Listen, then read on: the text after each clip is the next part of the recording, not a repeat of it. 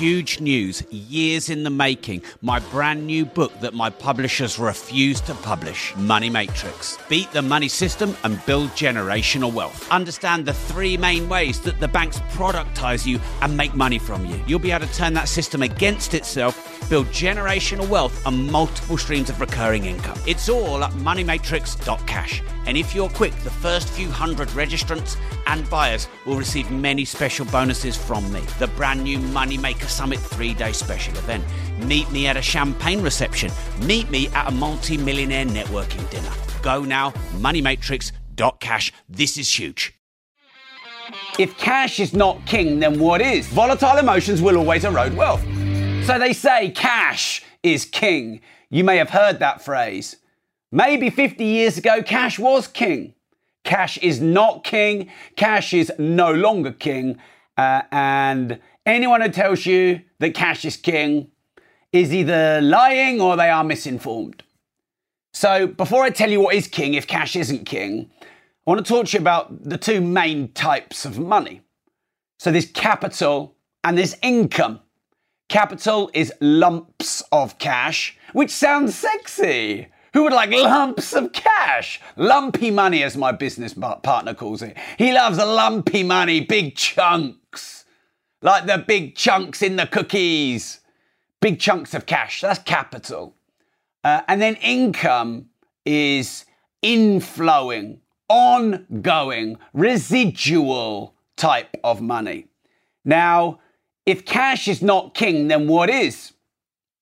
Well, first, the reason that cash is not king, I don't know if you have been checking interest rates at the moment, but interest rates couldn't be closer to zero.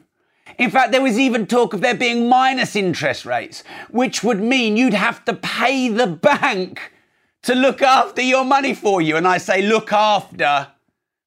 If you can't see on the audio, I've got the quotation fingers and I'm smiling away. So you get no return on cash. If interest rates are 5% or 10%, you've got a 5 or 10% return. Gross, not net, by the way. There's a big difference. So that's number one reason why cash is no longer king. Because you put it in the bank and it goes down instead of up. The second reason, I'm not going to go too doomsday here, but inflation.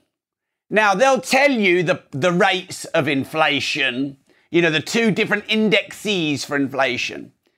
But let's just look at how much money has been printed since the lockdown. According to some sources, up to 70% of all dollars that have existed in the currency of the history of the dollar, up to 70% of those dollars have been printed since the lockdown. It's called quantitative easing.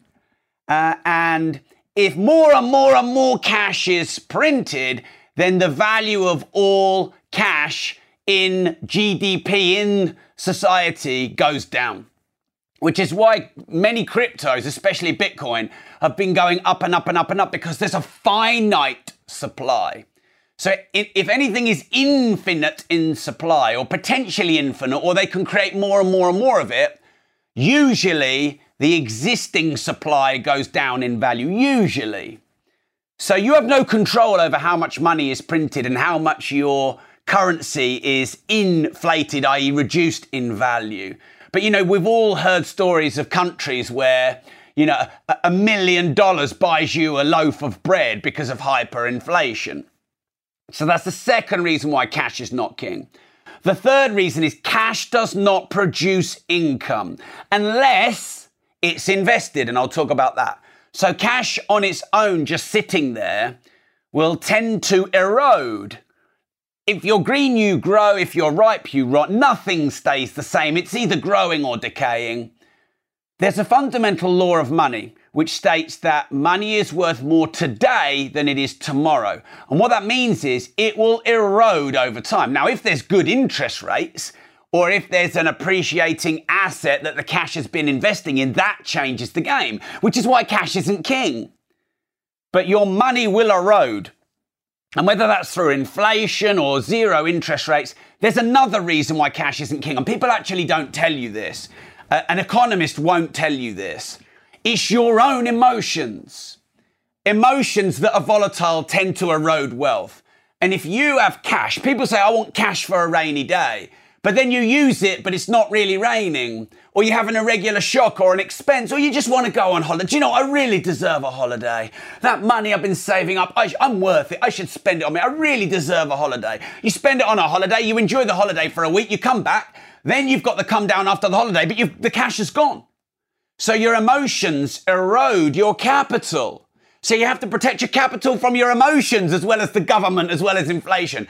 And then, again, doomsday scenario version 3.0, maybe the government, the system can get their hands on your money. HMRC, the IRS can get their hands on your cash, freeze your assets. So these are all the reasons why cash isn't king. Now, I'm not saying cash isn't queen, or in fact, maybe queen is bigger than king. In chess, the queen trumps the king. In my relationship, the queen definitely trumps the king. But maybe cash is a rook now. So king and queen are income. And the reason income is king is because income keeps incoming. So if you make income residual and recurring, i.e. every week or every month or every year, even if you spend the income, it keeps coming in. It's relentless. So cash can get eroded, but income is relentless. Now, I'm going to talk to you in a bit more detail about this. First off, though, I've put up an Instagram story listing all the points that I'm going through here so you can have them to save them on your phone. If I get really good quotes or I see really good sort of lists of how to be happy, how to be wealthy, etc., if I see them on Instagram or on Facebook, I save them to my phone. Because then I can go through them and just get myself some nice little soundbite reminders. So on my Instagram profile, if you follow me there now, you'll see on my story, I've written why cash is not king or why cash flow is and the reasons that cash flow are king. And you can save that on your phone or put it as a screensaver. So just make sure you follow me on Instagram before you check my story out and you can see that there. So what you do with your cash then is you turn it into an asset. So the great thing about taking capital, which is cash, which isn't king, and putting it into an asset is the following. Number one, when you put cash into an asset, you protect the cash from yourself. You protect you from yourself. You can spend cash, but you can't spend cash that's sat in an asset because it's not that liquid. And ideally, you make it not that liquid, unless you're looking for liquidity, by the way. So you protect yourself from yourself and you protect your cash from yourself, number one. Number two is you can leverage an asset. So let's say you had 100 grand, you put it in an asset, but you could raise debt or equity on that asset, and that 100 grand cash could actually create a 500 grand asset. And then you'll earn income on the 500 grand asset, not just 100 grand in cash. So you can leverage cash to create an asset worth 2, 5, even 10 times more than the cash. And you earn on the full value, not just on the cash. That's the second reason why cash in an asset is king. The next reason is the asset produces income, so you turn cash into income. And income is relentless, indestructible, because you spend it, it comes back next month. You spend it again, it comes back next month. You spend it again, it comes back next month. I don't know if you have a cat or you've seen those cats. Cats are pretty persistent. And they'll jump up on your lap and you'll chuck them off, and they'll jump them up on your lap and you'll chuck them off, and they'll jump on your lap and they'll chuck them off, and they'll keep coming till you give up and it just sits on your lap purring. Well, that's what cash flow is like. It keeps coming, you spend it, it keeps coming. You can spend me every month if you want. I'm coming. So you take your capital, you put it into an asset like real estate or a digital asset or your personal brand. If you put capital into your personal brand and you build your personal brand and you build your following and you build your community and you build the goodwill with your community, then you get sponsorships, endorsements, partnerships, etc. So it's very, very powerful. So the saying cash is king, where it comes from is, I believe, that cash protects you from irregular shocks and expenses, from increased overhead, and it means you've always got a safety, a margin of safety, as they call it. But that was under the assumption that cash maybe earned a half-decent interest in the bank, and that was before there were other asset classes, or it was really well known, and probably not really thinking about the quantitative easing and the just constant printing of it to reduce the value of yours. Now, I don't think they tell you the real rate of inflation, and I would not believe the figures. The two indexes that they measure inflation, I look at them and I think there is no way my cash has, only really gone down by 2 or 3% this year. There's no way, because I look at what everything costs and it's going way up. How can my cash only be worth 2 to 3% less? And look, I don't want to be, again, too doomsdayish or skeptical, but stop it depreciating by holding it in cash and start it appreciating by putting it into an asset. So now, I do want to say one thing though. My friend Grant Cardone, he says, cash is trash. And of course, it's a nice soundbite. And I get where he's coming from. Inflation, quantitative easing, your emotions spending it. It's not actually worth anything. It's an imagined construct. I get all that. However, if cash is trash, then liquidity is not. And you need access to cash when you need it. And yeah, you don't want hundreds of thousands of pounds or millions of pounds in the bank. I get that. You probably want to work out a percentage of your wealth in cash. And it probably, whereas it might have been 10, 20% before, it might be 2 to 5% now. I don't know. But you must have liquidity, even if you don't have cash. And I'll talk about that now. So I did an episode for my money podcast. You can, again, just search any podcast, Stitcher, iTunes, any podcast platform, Spotify, and you'll find my money podcast. And I did an episode on the 3 types of millionaire. There is an asset millionaire, a net worth millionaire, and a liquid millionaire. Now, apparently Forbes measure millionaires as well as billionaires. And their measure is, can you just draw £1 million out of the bank? I actually think that's a really bad measure. And I think Forbes have got that wrong. Why? Because even if you're worth $1 billion, you don't want $1 million in the bank. You want $1 million or 10 million liquid, but you don't want it in the bank. So actually, liquid millionaire is what I call it, which I think is more powerful than a cash millionaire. Can you access $1 million or more in cash? And what liquid millionaire means is, have you got liquidity and could you access cash quickly? And for me, liquidity is probably a week.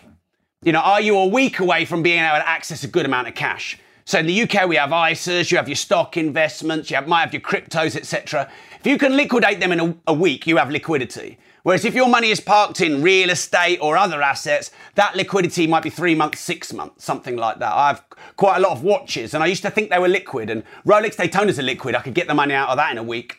But some of the other brands, they're not that liquid and they might take a month or more. So if you watch that content, I won't detail it now, but it's called The 3 Types of Millionaires. It's that piece of content's done well on TikTok. It's on my money podcast. But liquidity is way more important than cash. And people confuse it. Liquidity is access to cash quickly, and cash is the cash that you've got right now. So for example, you might have 0 cash, but you might be liquid. Why? Because you can access assets and refinance them or sell them or cash out on them within a week. But here's more liquidity people don't talk about. Liquidity is access to partners, access to financiers, lendability. How many people in your black book do you have that might lend you $1 million or invest in an asset class with you for $1 million or 5 million or 10 million? Your net work. They say your net work is your net worth, and that's where it comes from. So you don't have to have any cash. You can be broke and still be liquid if you've got access to that black book. So it's really important to remember that cash is not king. Cash flow is king. The best thing you can do is take all your cash, invest it into assets, some liquid, some less liquid, build up your asset, leverage the debt so that you can get instead of getting a 5% return on your money, you could get a 5 to 10% return on the asset value. So that's between a 5 and 10 times return than just hardcore on the cash. In terms of how you invest and what you invest in and how you diversify in your investment strategy, I'll leave that for another episode. So a couple of little things for you to do now then. Thanks for following me, by the way. Make sure you follow me on Instagram. Do it now. And then on my stories, you've got a little bullet point list of the content I've shared with you today. I'm trying to give you good resources. I'm trying my best to be omnipresent across all channels. So this will go on my podcasts, Disruptive Entrepreneur and Money. I'm actually Facebook Living and Clubhouse Rooming at the same timing. So thanks for tuning in. Hit the share button if you're watching on Facebook. Hit the share button right now. We need to get more money education out there. You know, money is not taught in schools. This stuff is not taught in schools. We should be taught this as a teenager. You know, I was taught géographie at school. What's géographie? Géographie is geography in French. I was taught geography in French at school, but I wasn't taught money management, managing my emotions. I wasn't taught about liquidity, about budgeting. I wasn't taught any of that stuff. What the fuck is going on in the world if I'm taught geography in French, but I'm not taught about basic money management and my emotions around money? Volatile emotions will always erode wealth. Too excited, too depressed will erode wealth, or hoard, or repel wealth. So how you manage your emotions is how you manage your money. You'll never make more money until you learn to manage what you've already got. These fundamental laws of money, people do not teach them at school, but they taught me geography in French. Change the system, hit the share button. Oh, thanks for tuning in on the live. I'll see you on the other side.